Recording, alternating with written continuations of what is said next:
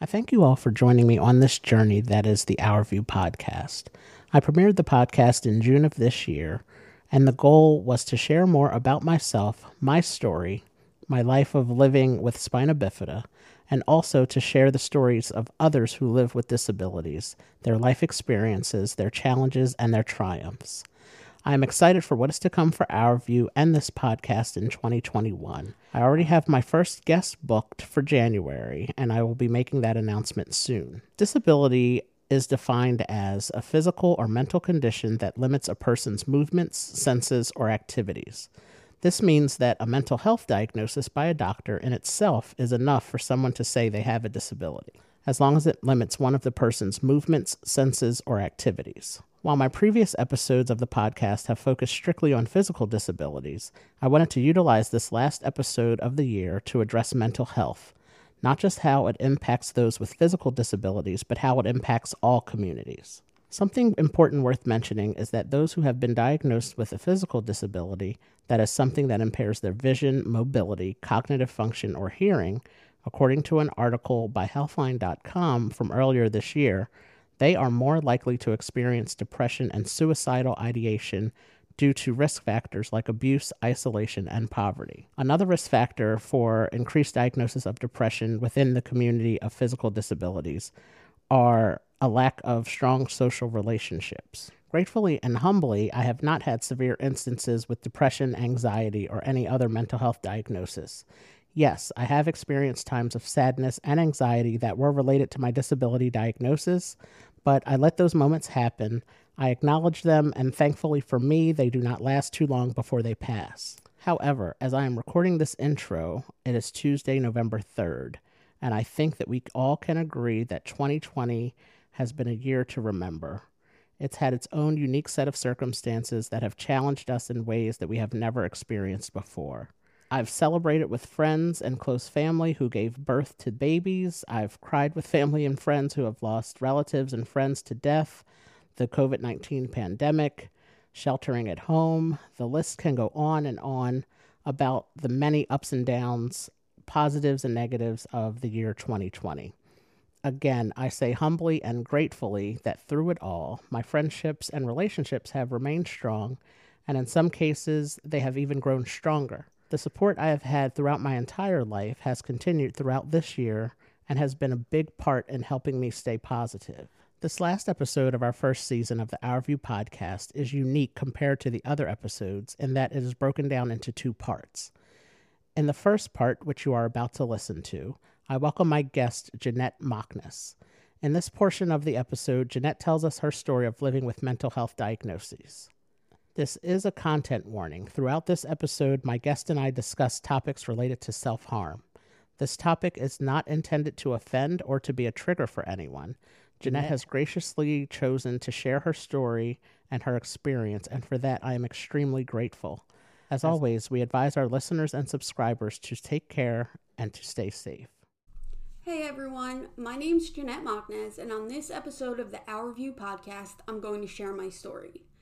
In this episode, you're going to hear mention of some medical terminology that includes major depressive disorder, anxiety, post-traumatic stress disorder, obsessive-compulsive disorder, and borderline personality disorder. Try and say that 5 times fast, right? But for the listeners who are unfamiliar with these diagnoses, I want to provide a brief definition of each. Anxiety disorder. With anxiety disorder, there's feelings of worry, anxiety, of course, or fear that are strong enough to interfere with one's daily activities. Major depressive disorder. With major depressive disorder, or MDD, there's persistent and intense feelings of sadness for an extended period of time. OCD, or obsessive compulsive disorder. With that, it's a disorder marked by fearful ideas and ritualistic behaviors, with obsessions being repetitive thoughts or impulses. Although the thoughts are intrusive and unwanted, the person with OCD cannot stop them. Compulsions are repetitive behaviors people with OCD feel compelled to perform in an attempt to control or decrease the anxiety created by the obsessions. PTSD, or post-traumatic stress disorder. This is a disorder in which a person has difficulty recovering after experiencing or witnessing a terrifying event. Symptoms of this disorder may include nightmares or unwanted memories of that trauma, avoidance of situations that bring back memories of the trauma, heightened reactions, anxiety, or depressed mood. And last but not least, borderline personality disorder. This is a disorder that's characterized by unstable moods, behavior, and relationships. Symptoms include emotional instability, feelings of worthlessness, insecurity, impulsivity, and impaired social relationships. Thank you so much for for joining me for this episode. I really appreciate it. So for my podcast, I have all of my previous episodes, I've highlighted people with physical disabilities and talked about their stories and what they're doing in life. And that's really why I started the podcast, just with everything going on and just the tough time that a lot of people have faced. I wanted to wrap up the year with an episode that focuses on mental health and awareness of mental health and just how people can recognize, what types of diagnoses are out there like depression, and recognize when they're experiencing some things, although it does look different for everybody. But just to shed some light on it, because I feel I majored in psychology in college, and it's still, mental health is still something that people don't know much about. They don't talk about it. And I wanted to give a chance to someone, to yourself, to, share your story and just to let people know that, it's okay. And, and it's really, it's a real thing, and that people live with it every day, and people, and how it affects certain people. Yeah, I love that because you see now everybody is struggling. I actually had my brother message me a couple months ago and was like, I'm so sorry that you have to deal with this every day. Mm-hmm. Because being at home and being stuck in the same place and certain things that weren't happening, jobs and things that you normally do that keep your mind at bay weren't happening. So people that had never experienced depression before, or any sort of mental health disorder, or anything that really affected their daily lives, started to affect it. So right. I'm super happy to be here, super happy to talk about it. Yes. Yeah. So if you could, just talk about, who you are, introduce yourself, and just, tell your story as much as you would like. So I'm Jeanette Machnes, and I am 34 years old. I have my own photography business, and then I'm also like a marketing executive, marketing specialist during the day. So it's a full-time job, and then the weekends are photography. And then I also, in 2017, started a nonprofit, which is sort of great. That has been put on hold. It was for the homeless. That has been put on hold because of COVID, of course. In high school, my sophomore year, my older brother passed away unexpectedly. And then senior year, my father passed away. So it was a lot of heavy stuff at such a young age. And at that time, I thought to myself, okay, I'm just sad because these things happened to me. And you go to your regular doctor at that time. It was probably still my childhood doctor. And he was like, okay, I'm going to put you on, at the time it was Zoloft. And I said, okay, went off to college, and something was off with me, right? I just didn't feel right, but I couldn't put it into words what I was feeling. And then my sophomore year of college, I was speaking to, and I think this is where everything really just got set into motion as far as my mental health goes. I was speaking to my best friend at the time, and he said, oh, I have this class tomorrow. They're going to be talking about abuse. I'm not comfortable with it because it's not something my parents ever spoke to me about. I was very sheltered, all this stuff. So I was like, listen, just go to the class. If you're uncomfortable, get up and leave, and then you can explain it to the professor later on. After I had that conversation with him, I started having these really, really terrible nightmares about my brother, my older brother who passed away, who I was very, very close with, him molesting me as a child. And I couldn't quite wrap my head around it. It didn't make sense. I thought it was just a dream, but they kept coming. So, and I'll remember it. I messaged my mom and on AIM when AIM was a thing. And now that I look back on it, I probably shouldn't have messaged her because that's probably not something a mom wants to hear. But I said, hey, Mom, did Jason molest me as a child? And she said, yes. So that made a lot of sense for certain things in my life. There were certain things that I did, and I'll go into it a little bit later, that this explained why I did it. So once I found that out, I had a really, really difficult time, and I tried to kill myself with my Zoloft and like a bunch of aspirin that was in my dorm room. The moment I did it, I panicked. Told my roommate, told one of my really good friends. They took me to the hospital. Luckily, it wasn't enough to really cause any damage. They gave me the charcoal stuff, and I was an adult, but they said, you can call your mom. I called my mom. My other brother, Eric, picked up, and I said, Eric, like, I'm gonna tell mommy, like, I just, tried to kill myself. I'm in the hospital, all this stuff. It wasn't just traumatic because of what I learned and because of, my attempt at suicide. It was traumatic the way people treated me after, right? I get called into the school. That they called me in, and they basically had interviewed all my roommates and my roommates' parents without even asking me about it. They interviewed them. And we're like, do you feel like she's a harm to you? Blah, blah, blah, blah, blah. And no, not a harm to us. But the school basically treated me very unkindly. Like I was some really awful human being that was going to do something terrible in the school. At that point, I had a 3.9 GPA. I had no trouble at school. I didn't have anything on my record. So it was, you go to therapy or you're out of the school. Oh, wow. Yeah.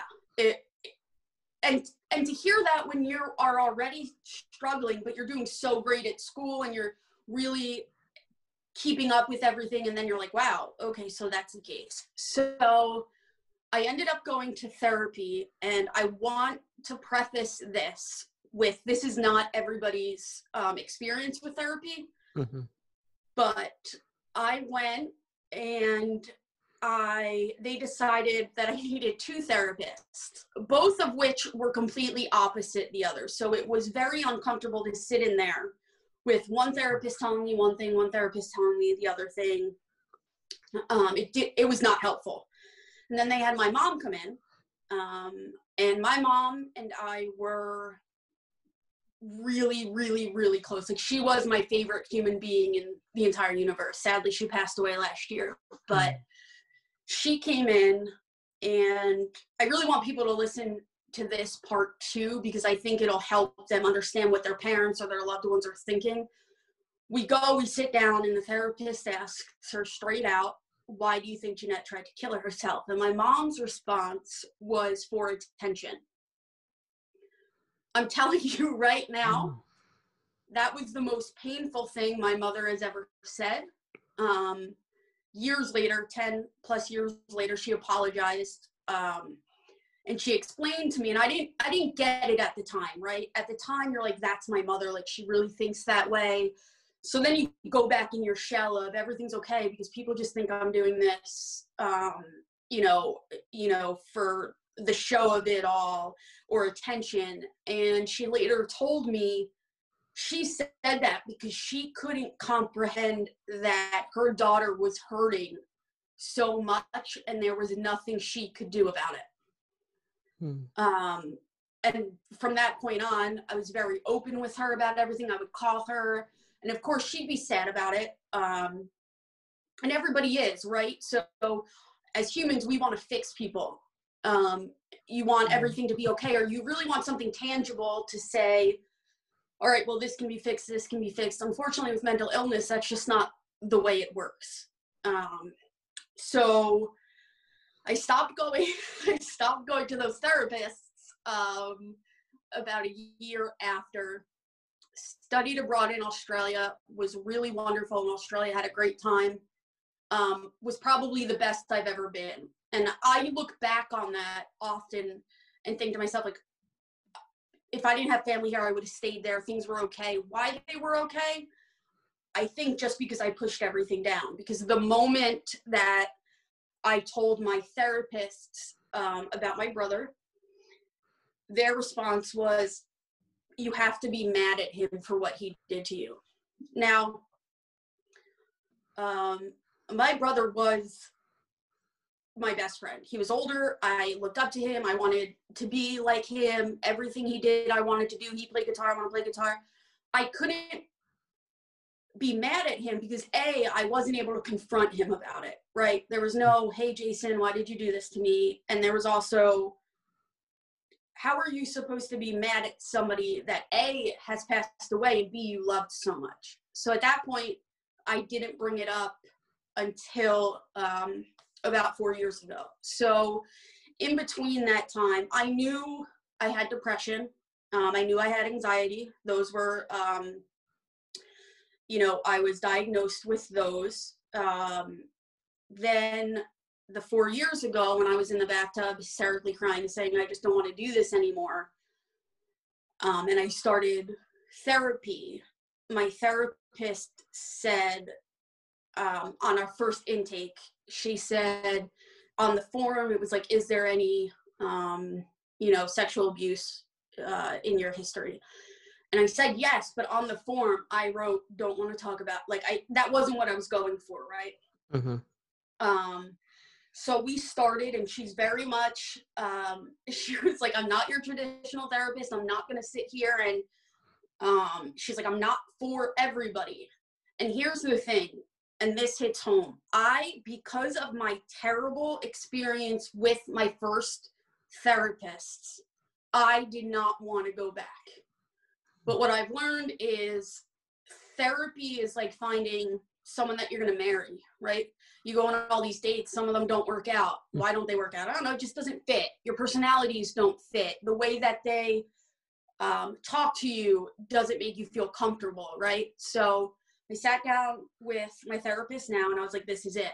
Like, I knew from the get-go, like, this is going to be the one. So I just want to say that because a lot of people that I've spoken to also are very much like, I don't want to go to therapy. I tried it once, it didn't work. And I get that mindset, right? I get it 100% because I was there. But then I'm able to say, okay, I was there. I gave it, however many years. Now I'm back at it, and I can't see my life without it. Like, I honestly think everybody should have a therapist, just to have somebody to talk to that has no connection to anything else that's happening in their life. Right. Even if you're not mentally ill, everybody can really benefit from it. So I started going to this therapist about 4 years ago, and she said she had diagnosed me major depressive disorder, anxiety, and at the time PTSD, given the situation with my brother. So she made it very clear that it was going to be harder. It was going to be hard before it got easier. And because what happens is, and she explained this to me, is your brain won't let you remember things until it believes you have the support system to handle it. So back when I remembered what had happened to me, I had the support system, I had friends, but then, I went to therapy, and they sort of took that from me. They took my mom from me because of what she said. The suicide attempt took some people from me. About 4 years ago, I guess 4 years ago now, I made the choice, and it was a choice completely on my own, to be really, really open about my mental health struggles, mm-hmm. because nobody else was. So when I needed somebody to talk to, and at the time I wasn't seeing a therapist, I actually, and I'll remember it to this day, I was upstairs, I was in the bath, hysterically crying, and my husband came in and he was like, like what's wrong? And I said, I just don't want to be here anymore. Like, I knew there was something, and I felt these things before, but this was something more. So I decided, that night we decided I would find a therapist. And that was basically like my last ditch effort, right? It was either this works or it doesn't. Luckily, I am here 4 years later. I just had a therapy appointment on Monday night, so I am still here. So through therapy, I also was diagnosed with OCD and borderline personality disorder. So it's just like a plethora. I basically have everything under the sun. But I decided that moment when I went to therapy, I am going to be super, super open about my mental health issues. And I'm not talking about sharing a meme, right? People do that. You can do that. You can share the suicide phone number, and that's still great. Don't get me wrong. But I was to the point of, hey guys, I was diagnosed. This is my diagnosis. This is how I'm feeling today. If anybody needs anything or they need to talk, you're not alone. You can come talk to me. And this is, social media right now is great for that. People can diss it as much as they want, but I've had more people than I can count that have messaged me or called me or emailed me or texted me about it, because they realize these feelings that I'm having, other people feel them too. Do they feel them the exact same way? No. But just for a little backstory, I had gone into my therapist one day. I knew at this point it was depression, it was anxiety, it was PTSD. I went into my therapist and I said, I'm having a little problem. Like, I feel like there's a voice inside me. It's not like a random voice, it's my voice. I started going, and this is going to sound a little ridiculous, but I went to, and I'll remember it, I went to the Quick Check to get a Gatorade, and the voice inside my head, which was me, was saying, you need to pick the blue one or something terrible is going to happen. And that continuously started happening. I would be driving behind a car somewhere and it would be like, you have to stay behind this car or something awful is going to happen to your mom. And this was consistent. So I brought it up to my therapist, and my therapist is like, oh, well, that's OCD. It's invasive thoughts. It's part of OCD. And I thought to myself, you think OCD and you think people are cleaning. People are constantly putting things where they need to be, because as a society, we use those terms so freely, right? Mm-hmm. Oh my goodness, I'm obsessive compulsive over this, or oh my gosh, I'm so depressed. Oh, I'm crazy. So you get this mindset of that's what it looks like, without realizing that society has made mental health something sort of, I don't want to say a badge of honor, but they make it seem like it's a trend, right? So I started on medication for that, and it's a constant battle with that, to tell myself those thoughts nothing's going to happen, right? Like, if you pick the other Gatorade, it's not going to happen. And there's like little times where I'll feel confident enough to pick up something, pick up the red one, go home, realize nothing happened, and be okay. But then there's other times where I am literally besides myself, because I'm like, I just decide like something's going to happen if I don't do this. Like, it's not great. So then one time I was in therapy, and my therapist mentioned, I was talking about something, and she was like, oh, well, that's how borderline people usually react. And I was like, well, who has borderline? She was like, you do. And I was like, no, like, she was like, we haven't discussed this. And I was like, nope, definitely didn't discuss this. And if you know anything about mental health, or, maybe you don't even need to know it, borderline personality disorder is villainized. I left therapy the moment she told me, in tears, because I was like, I'm done. I don't want to do this right now. And I left. I came home, and for weeks, I Googled borderline personality disorder, and everything that pops up talks about us being manipulative and, in general, just really terrible people. And I didn't go back to therapy for a couple weeks because I couldn't get my head wrapped around that I was being categorized as someone that was manipulative or terrible, or because in my mind, and the people in my life's minds, like the people that I spoke with, they're like, you're the furthest thing from that. Mm-hmm. And that's when I really realized that everybody's symptoms show up differently. And that a lot of what I had done since I was a kid was borderline personality disorder, and it stems from, a lot of borderlines stem from trauma in their childhood. So all of a sudden, everything started coming together. She read a list there's a list out there of however many, and I think I was like one beneath the total. So if it was like 31, I was 30, that I can relate to. So that's something as simple as, I take really, really hot baths, right? I don't like water coming down on my face. I don't like sand. These are all things that make absolutely zero sense, but have been recognized as borderline personality disorder habits. Self-harm is one. I am a self-harmer. Just so everybody knows, that isn't and this is a misconception too, is when we self-harm, or the majority of people self-harm, I don't want to speak for everyone, we're not doing it to end our lives. That's not the point. The point is, you have control over it, and it's like a release, right? So it's basically the same as screaming at the top of your lungs, but just instead of, it's a physical release and an emotional release.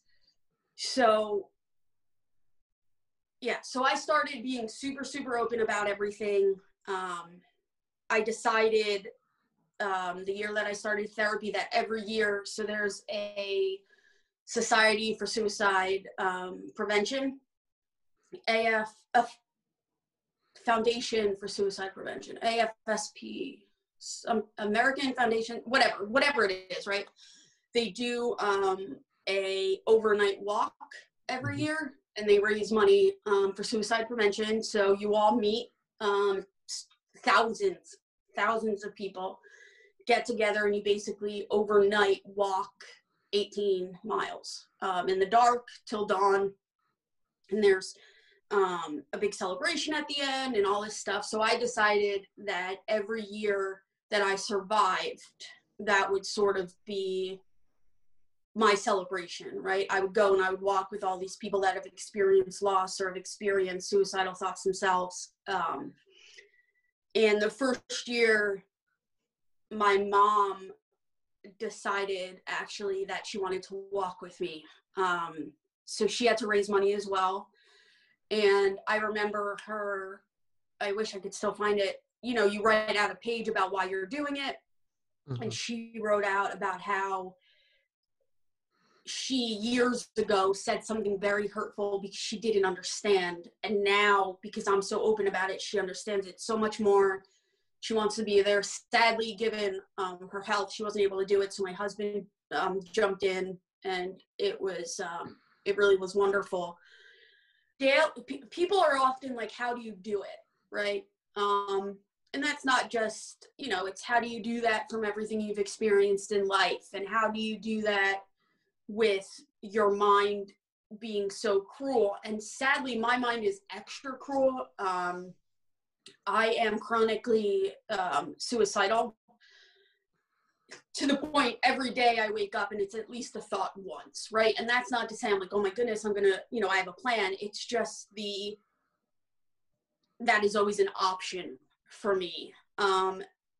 So for me, I have to work 10 times harder to get out of bed, right? And be productive. But what I found is, for me personally, being productive is so very important. And it's because then my mind can't tell me all these awful things about myself, right? Like, I don't hear, that I'm terrible, or that nobody loves me, or that, the world would be better off without me. I don't hear those things. I hear, okay, I have this to do for work. I have this to do for photography. I have this book to read. And always being productive is really, really beneficial for me, as well as being really good with your medication. I am on 4 medications, and the moment you stop taking them, first off, don't ever, I don't know who's listening to this, but don't ever just go cold turkey. It is not good. It could actually cause really, really serious harm. So please don't do it. Even if you're feeling, what a lot of people do is they start feeling better and they say, then I don't need this, right? Not realizing the medication is why you're feeling better. So keep doing it. Keep doing everything you're doing that makes you feel better. And I really think that connecting with other people and being someone that people can come to. So for instance, I had a high school friend come to me a couple weeks ago, and my mom's first anniversary of her death was coming up, and she said, listen, I know you're going through a lot, but my mom called me and basically said, I can't do this anymore, hung up the phone. The cops had to find her. They put her in a suicide hold. She won't talk to any of the family. She doesn't trust them, but she trusts you. Would you mind speaking to her? So yeah, I'm going to talk to her. You know what I mean? I don't care if I have 8 million things on my plate. If somebody needs to talk about mental health with me, I will give up anything I'm doing, for the simple fact that it is still so stigmatized, which baffles me, right? The numbers of people that have depression or have anxiety are staggering. So the fact that people still can't say, I'm depressed, or I'm having a bad day, or have those feelings and openly express them, really baffles me. And I don't know what we can do as a society to get to the point where people can talk about it, where people can say, instead of me having to make up some excuse that I can't go to work, right? Some health excuse.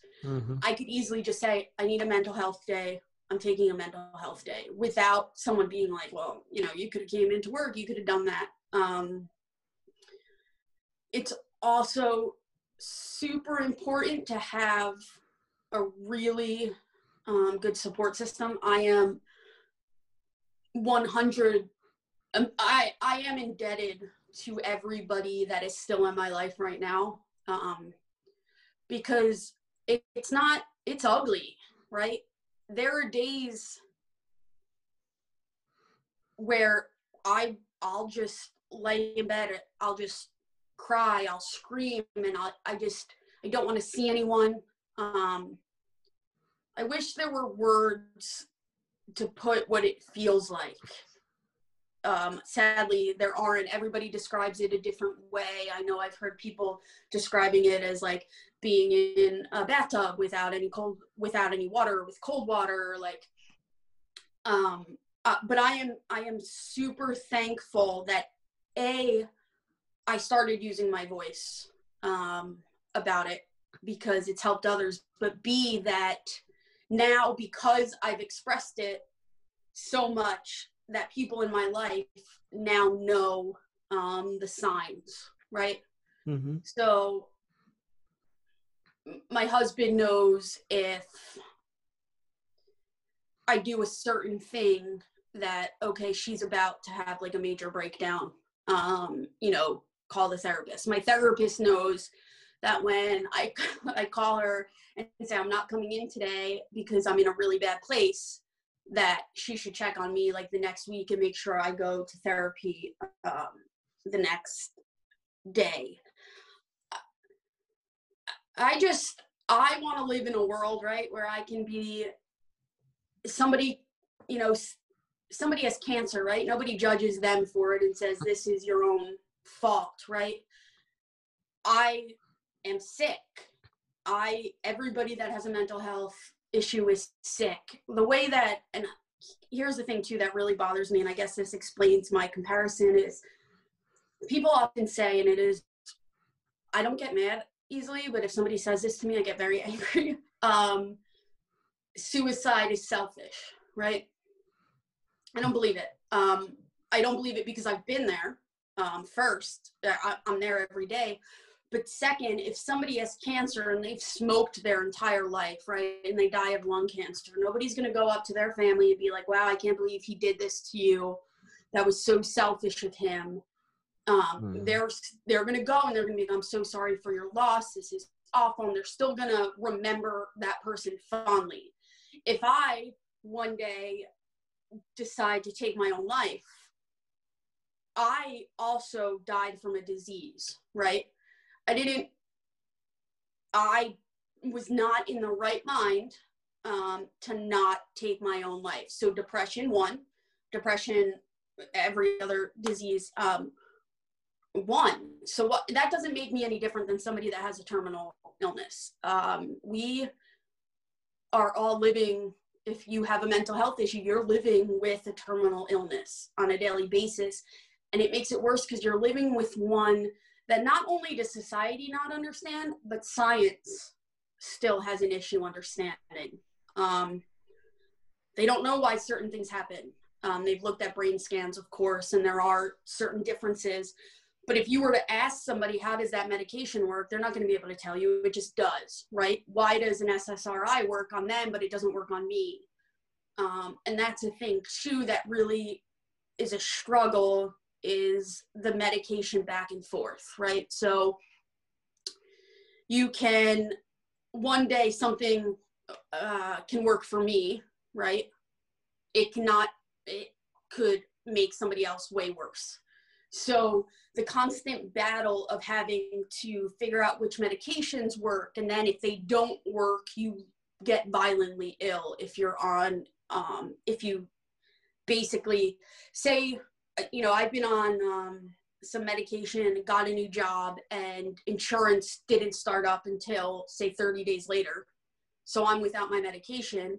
It is akin to somebody having withdrawal from actual drugs. You get these terrible, they call them it's like a head zap, right? So it's just, I hope you never have to have it.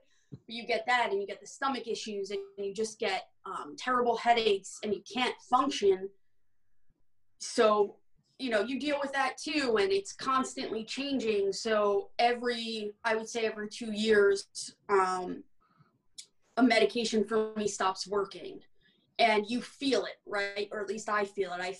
I know I'm getting bad again. I know my medications stopping, and every time this happens, and it's like clockwork, I'm told by my therapist, by my friends, by my husband, go to the doctor, talk to them, get a new medication.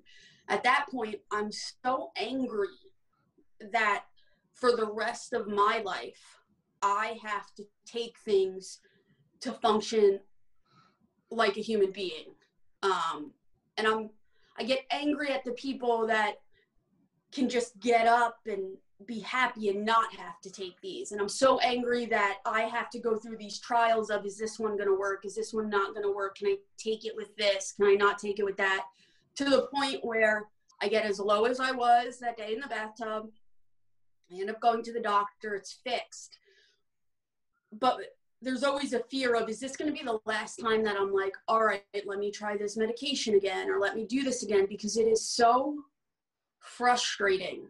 And I think it's even more frustrating that I can be open about it now. I'm fine with it. I have I'm not embarrassed of it anymore. And that's, you know what, that's the problem, is society makes you feel embarrassed about it. And that's not, as simple as it is and as cheesy as it sounds, that's just not okay. Like, I shouldn't have to feel embarrassed about something that I have no control over and that I'm trying to get under control, you know, and I try harder than the majority of people every day to function. Luckily, I think, you know, I'm part of a lot of groups. I'm part of, you know, I've heard other people that are to the point where, like, they won't leave the house, or they're agoraphobic. I worked on a suicide hotline for a while, and, you know, you hear those stories and those people, and I'm fortunate that I am functioning, but even with that, it makes it very exhausting at the end of the day, right? So I am if people didn't know my personal story, they would think I have the best life ever. Every job that I've ever had, people are like, you bring so much joy here. You're always so happy. How are you so chipper in the morning? And it's because if I don't give that to people, then my brain is basically like, yo, bitch, you're in trouble. Like you're doomed. So, you know, in a way, I'm fortunate, certainly, but I think it took me a really, really long time to get here. I used to be ashamed. I used to be really, really embarrassed. I would take my medication where nobody could see. Now it's open on my, you know, my bedside table. Anybody that comes to the house can see it. Now my friends know, like, if they text me and I'm like, no, I have to cancel, I'm just not feeling myself today, they're okay with it, right? But I think why they're okay with it is because I've been so open, so they understand it's a mental health thing and not a bad friend thing. Right. Yeah, so that was a lot to throw at you.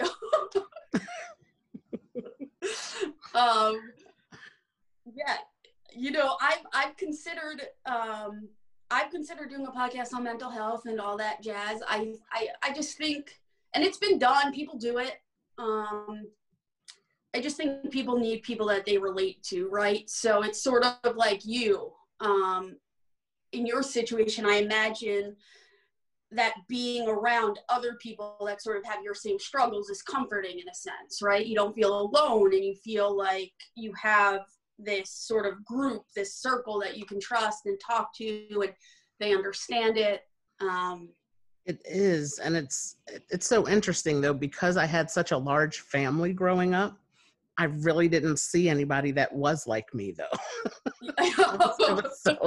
It was the strangest thing, to the fact that on one of my episodes I put out last month, I think it was, I talked about, like, going to a camp for people with physical disabilities, and it was supposed to be a 2-week camp. I made my parents come get me after a week. You know, I don't have these same you know, things going on that, you know, more severe things that these other campers had going on. I was like, I want to come home now. Like, I didn't even want them to leave me there. It makes sense because there's severity in everything, right? Right.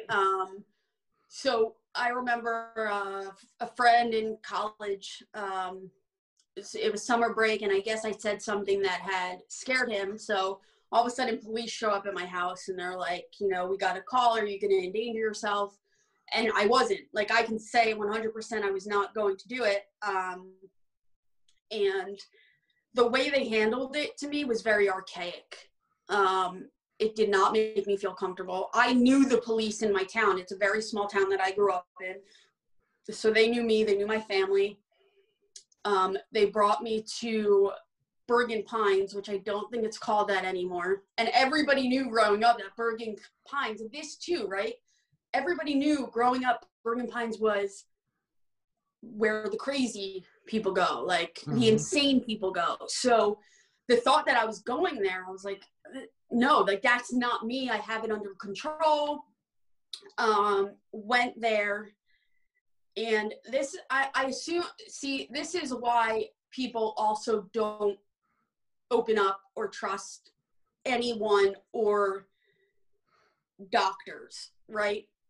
Or therapists. So I went there, they sat me down, they had a conversation with me, and they were like, listen, we just want you to come back tomorrow. We're just going to talk to you about like options for therapy. So I go back the next day with my boyfriend at the time. They bring me in a room and they were like, you have a choice. We either commit you and we commit you to wherever we want to commit you in this area, or you're able to choose where you go. I didn't need to go anywhere. Wow. Their lack of bedside manner was atrocious. They basically just threw the option at me, said, go home and pack, and then show up whatever hospital you want to show up, or we're going to come take you out of your house. So I decided Hackensack Hospital was right by my house. They had a mental health ward. If I had to, if this was the ultimatum, I'm making the choice where I want to go. I went there and I thought exactly like you did at camp. I was like, I don't belong here. There were people in the hallway screaming and people in rooms screaming, and like no one was getting attended to. And then I got put in this room where they took all my items, to the point where they gave me like this gross turkey sandwich. Took all the you couldn't wear shoes with shoelaces, of course, given I guess the circumstances. And then they took away all the plastic cutlery and you couldn't have anything. And then a doctor came in and they were like, he's gonna like look you over, see if you have to stay, blah blah blah.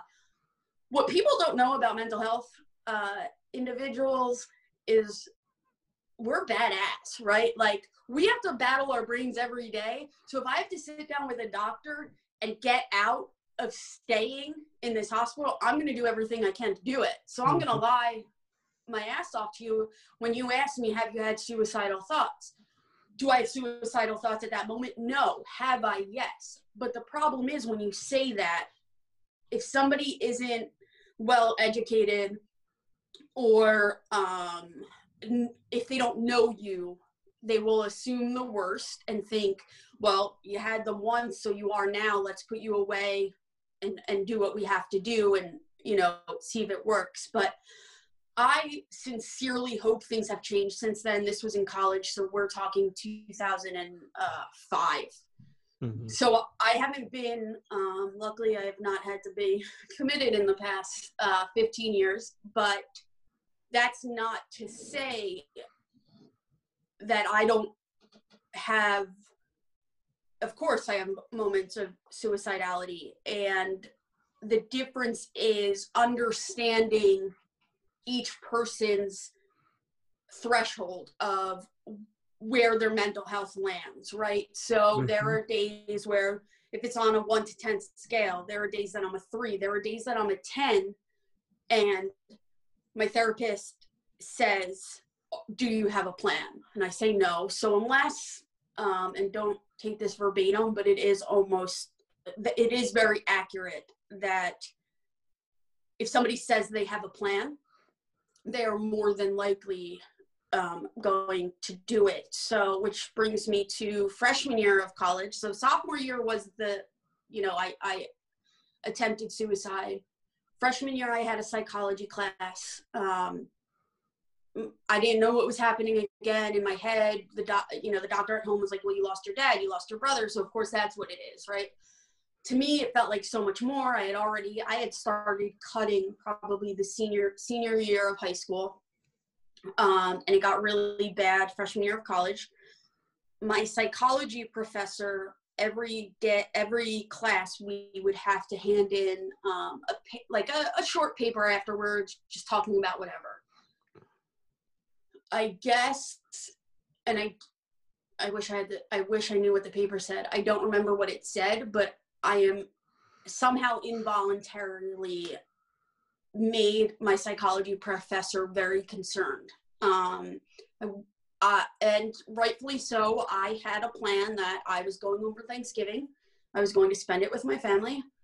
I was going to go back to school, and I was going to, you know, there's a park, Valley Forge Park nearby, and I was going to kill myself there so that nobody I knew had to find me, right? I get a call over Thanksgiving break, my house number, and my mom said, "It's for you, it's your professor." And I was like, "What?" And it was my professor to tell me, just to basically say, like, someone cares. I'm getting emotional. Mm-hmm. And he single-handedly saved my life that Thanksgiving break. He got it, right? He knew something was wrong, and he reached out. And I think that's what scares me about mental health being so stigmatized now too, is that people are scared to ask people about it. And that's why there's so many suicides, because people are scared to say, "Are you suicidal?" Right? It's like it's a curse word that children don't want to say, when in reality, if you ask straight out, a suicidal person will not be able to say no. Like, if you say, "Jeanette, are you going to kill yourself?" My brain isn't, if I'm at that point, is not going to allow me to say no. So, you know, I just posted about it today, is about knowing the signs, right? And there's so many different signs. There's the giving away of things. There's also, and this one is sort of scary, but there's also, if someone has been in such a bad place and you know they've been in a bad place, and the next day you talk to them and they are so happy and so chipper and everything's great, be really concerned. Mm-hmm. Because at that point, they were so down that they made this plan, and in their head, everything's going to be better once they kill themselves, right? Their life is going to be better. You know, there's the hygiene. Luckily that, again, it's different for everybody. Luckily that is, you know, not an issue with me. I enjoy, being clean for me is important, but for other people, you just can't get out of bed to do it. Something as simple as, you know, someone's daily movements, as silly as it sounds, if I don't make the bed in the morning, my husband knows something's completely wrong. And that, again, it's something so simple, but it's something that I do daily, that I'm so concerned that this bed has to look nice, that the moment those things stop happening is the moment that I don't care anymore. I think one of the many important things that you said,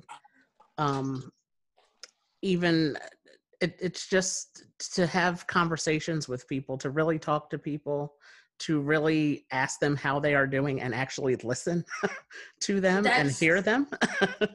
You know, and just, it's such a shame, even when you first, in the beginning, when you first started talking of the things that you found about the different diagnosis online, and just the, you know, the examples that that are given to describe certain you know, mental illnesses with depression or bipolar disorder or a borderline. And it's just, you know, it makes you, it makes you kind of like scared, like, oh no, like I don't, you know, I don't have that. That's not me. Yeah.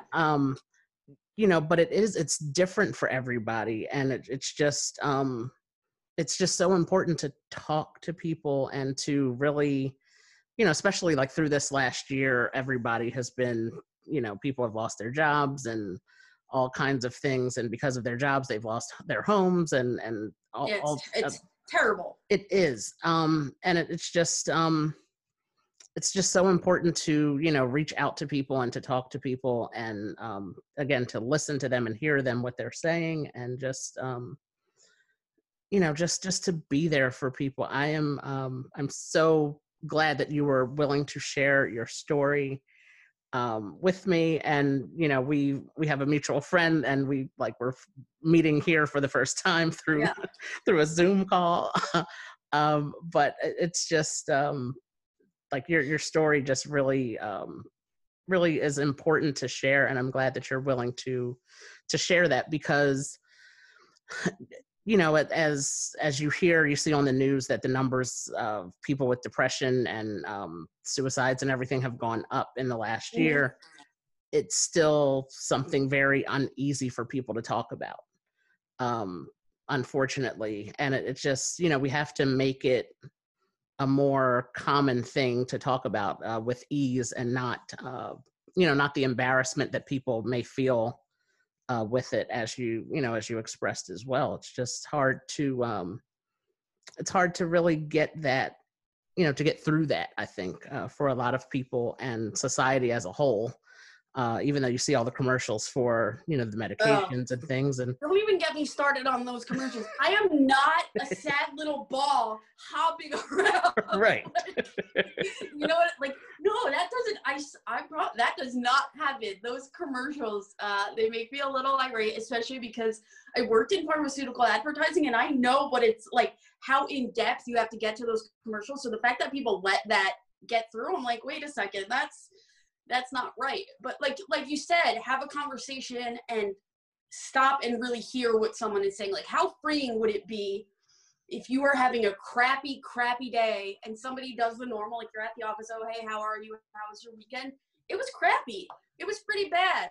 Not loving it. Instead of being like, oh no, it was cool. Like, just hung out. Like, if people were just honest about what they're feeling, I think then people would be honest about what they themselves are feeling. And for Right. me, it's been a beautiful thing to see my friends or, and people on Facebook that I'm connected to really start opening up about it, right? So there's Suicide Awareness Month, and there's Suicide Prevention Day, and there's, every month, Mental Health Awareness Month, depression, blah, blah, blah, and more people are posting about it. So while I can sit here and be like, wow, it's still stigmatized, compared to where it was when I was in college, is leaps and bounds better. Is it where I want it to be? No. But I can see the people in my circle being more open about it and reaching out to me and reaching out to other people. And there's even people that I've never met, that I've met through like social media groups that I consider really good friends, because at my worst days, I can message them and say, at least I did laundry today, and they get it, right? To a normal person, that's like, all right, well, you did laundry. No, to me, that's huge, because I couldn't even get out of bed yesterday. Right.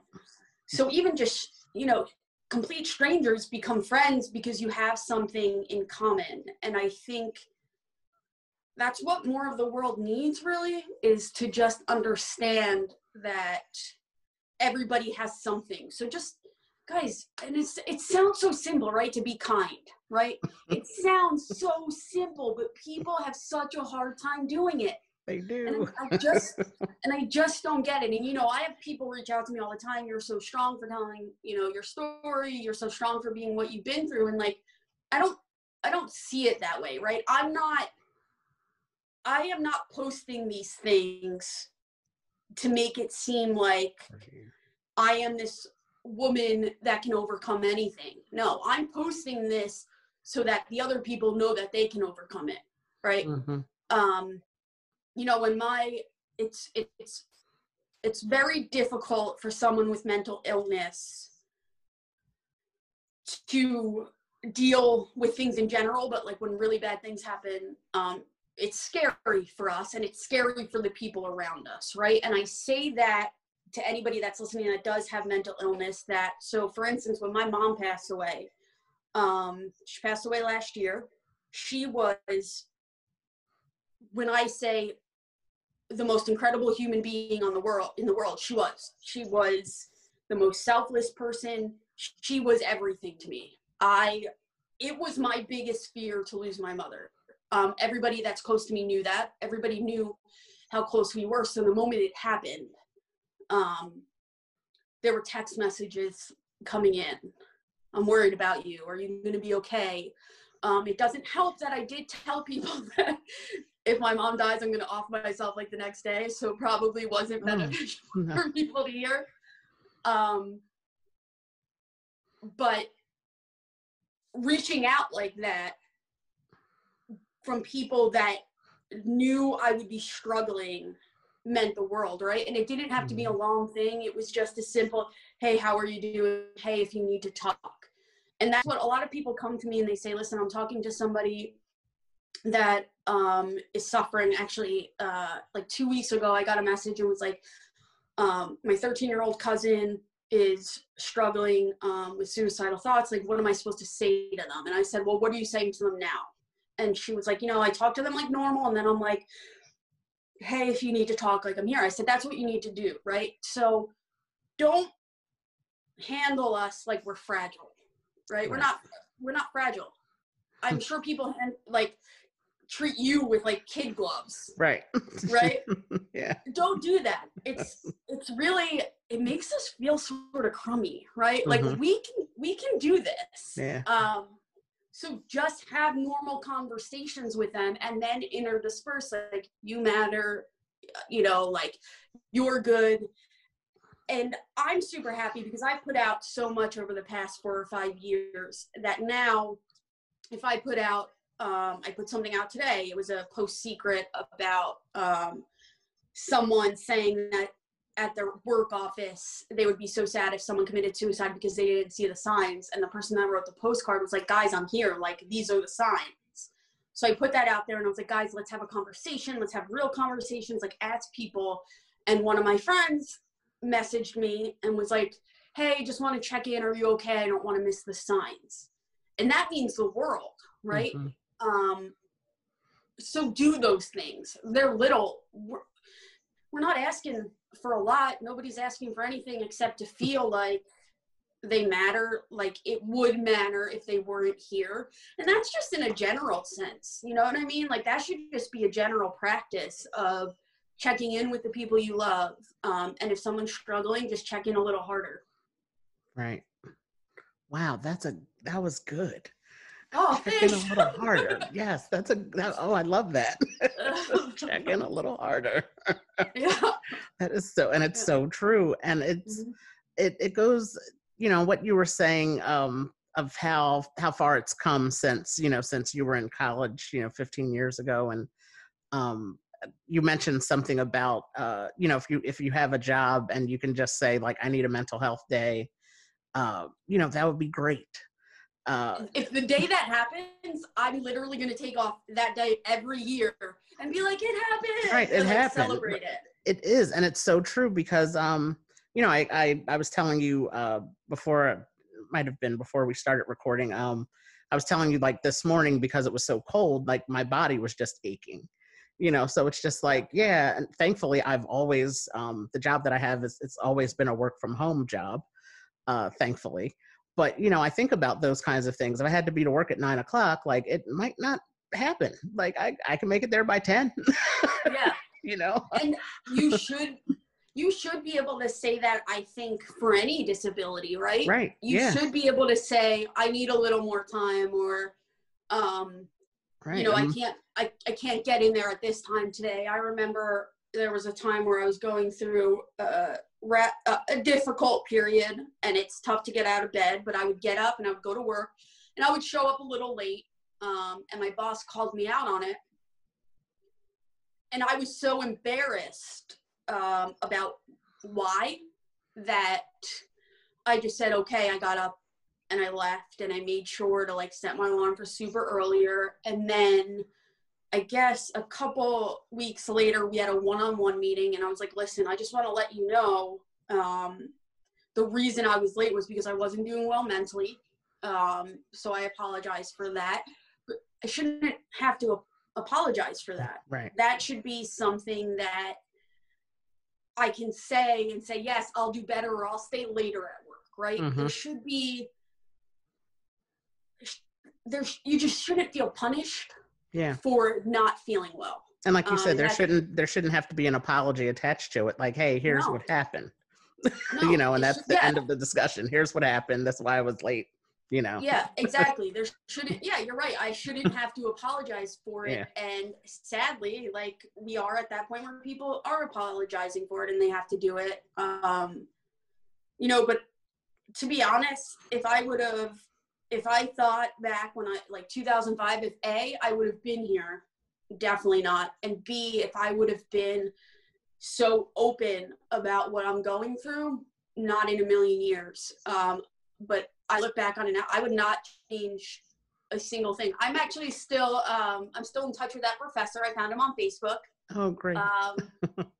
So I thank him. I thank him every now and then, just saying, hey, thanks. I know my mom was very thankful. My family was very thankful. But, it's, and I've seen what happens to people that don't have someone to talk to. I mean, my brother Jason was suicidal, and he let me know after an attempt that that's what it was, but he would not tell my mom or my father. Instead, he said, oh, I got in a car accident, whatever. And then he told me the truth. So I was aware of that stuff very early on, like freshman year, sophomore year of high school. But that too is, I don't think I never learned about it they never talked about it in grammar school. Probably because I went to a Catholic school, so they definitely did not talk about that sort of thing. In high school, they had an assembly that I remember, but aside from that, there's not much, and I'm sure I hope it's different now. A lot of pop culture address it, TV shows address it, and Right. especially like when celebrities kill themselves, I think, and sadly this is true, I think it brings more light to it, right? Robin Williams, for instance. Yeah. Everybody knows, this guy. Oh, but he was so funny, he was so great. Anthony Bourdain, he had everything in the world. That's the thing. It doesn't matter what you have. It's literally a disease, just like anything else that can kill you. And I think people have a misunderstanding that we choose this way, right? And it's very much like, oh, well, you could be happier if you do this, or no, that's not it. It doesn't work that way. I really wish it did. So it's like, you could be happier if you just, if you just try. And trust me, I try everything. I have positive quotes everywhere. I say all that stuff. I do that, but it's not that simple.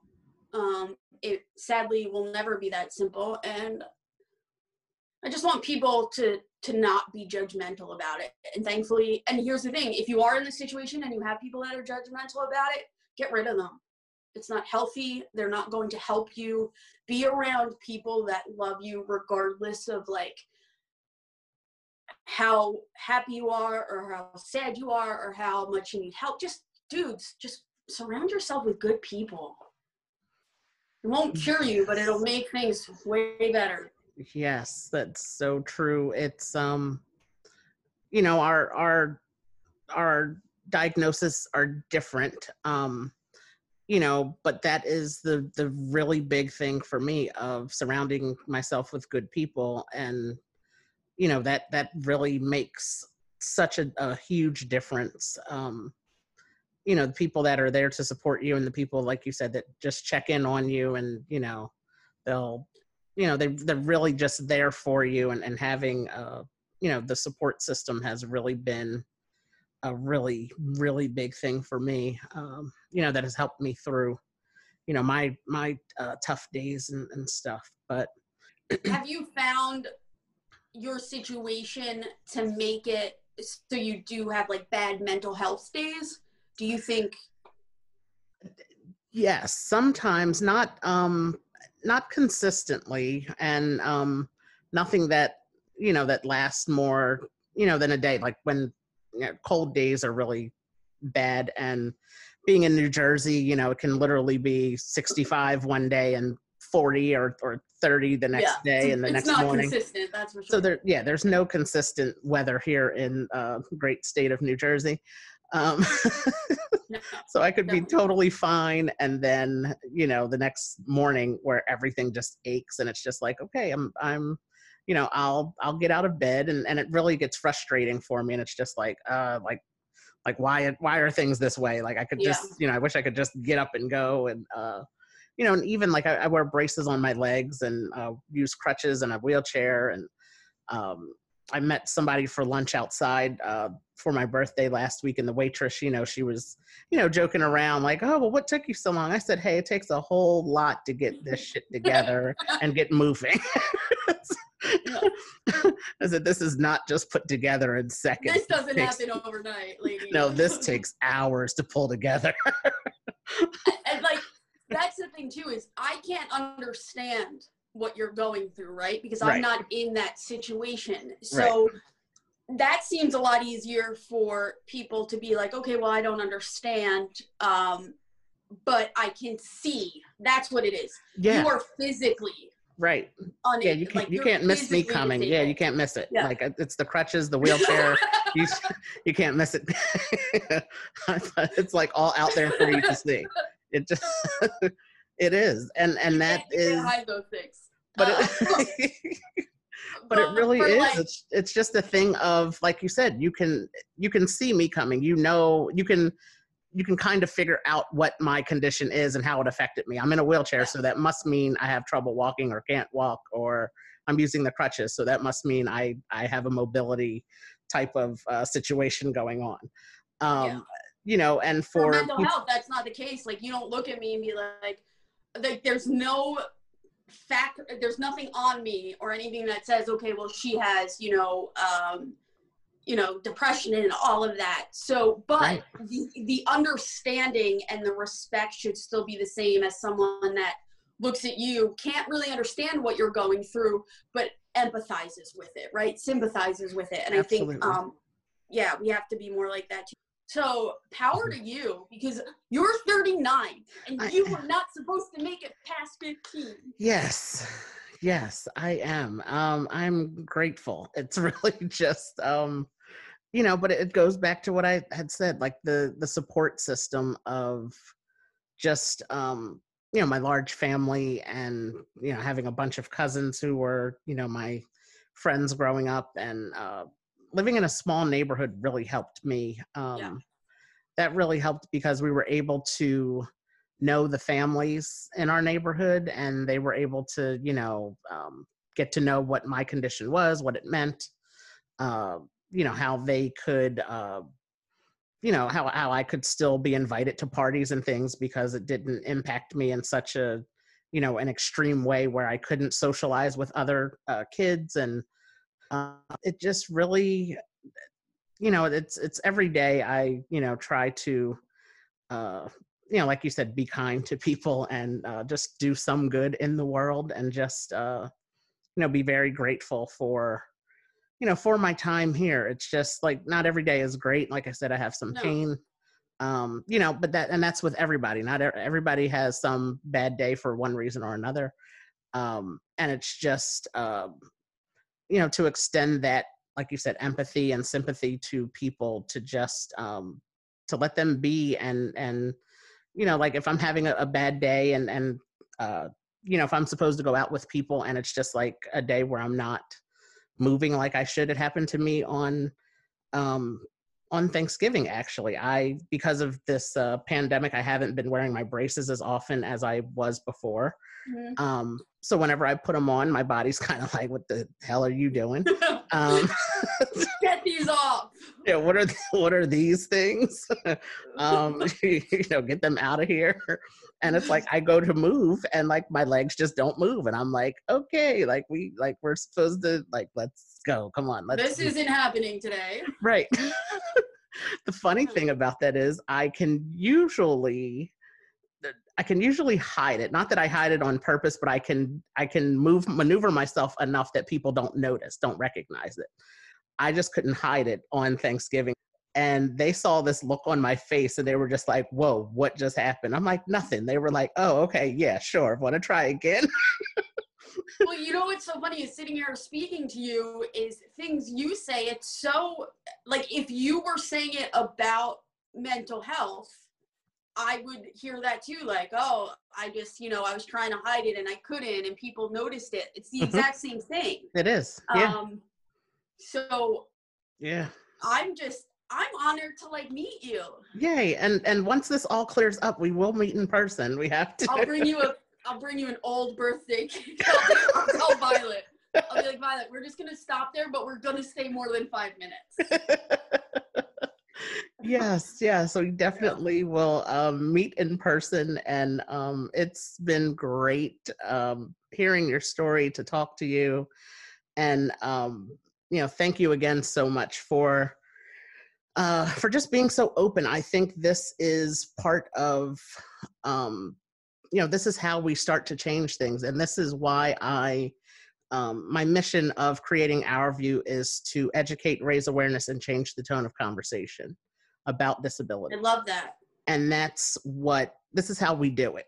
We talk about it. We have to talk about it and get it out there, and put a face to it, put a real life to, to all of these diagnoses, whether it's a physical disability like spina bifida, or a mental health diagnosis like depression or borderline or bipolar, or it's just the laundry list of things. Yeah, it's just and it's the thing of like, we're people, we love doing things, and we find out that we have more things in common than we are different.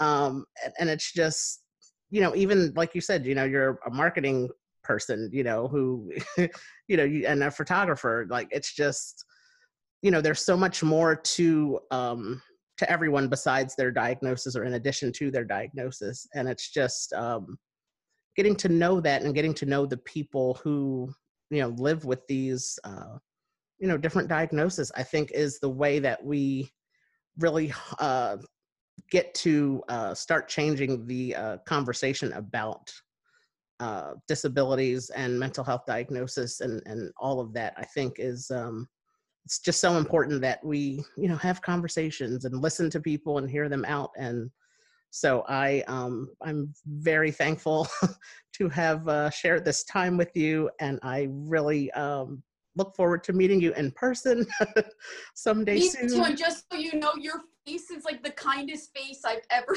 seen. Oh, wow. It's so kind. Well, thank you. You're welcome. Well, thank you. I've never heard that before. Wow. Yeah. Thank you. Yeah, it's You're really, very welcome. Thank you. I really just like I said, I just appreciate you for sharing your story. That's why I did not interrupt you, and I just let you talk, because it's all very important information that people need to know about. And we need to hear more stories, and just, it makes it more real, I think, because as we see on the TV, the commercials, or even TV shows, I think what's the show called, A Million Little Things, that was on. I love that show. I love that show. I love it. It hits my heart every episode. Yes, it's such a great show. Why do I keep doing it to myself? It's my question. It's such a great show. Oh, and they so have good. And they actually did it. They did everything pretty much justice, right? Yes. Like, I feel like they did a really good job of explaining, they didn't shy away from it by any means. And I think that's what is super important, is they're not sugarcoating it. They're not doing it. And I know people have problems with that. They had problems with 13 Reasons Why.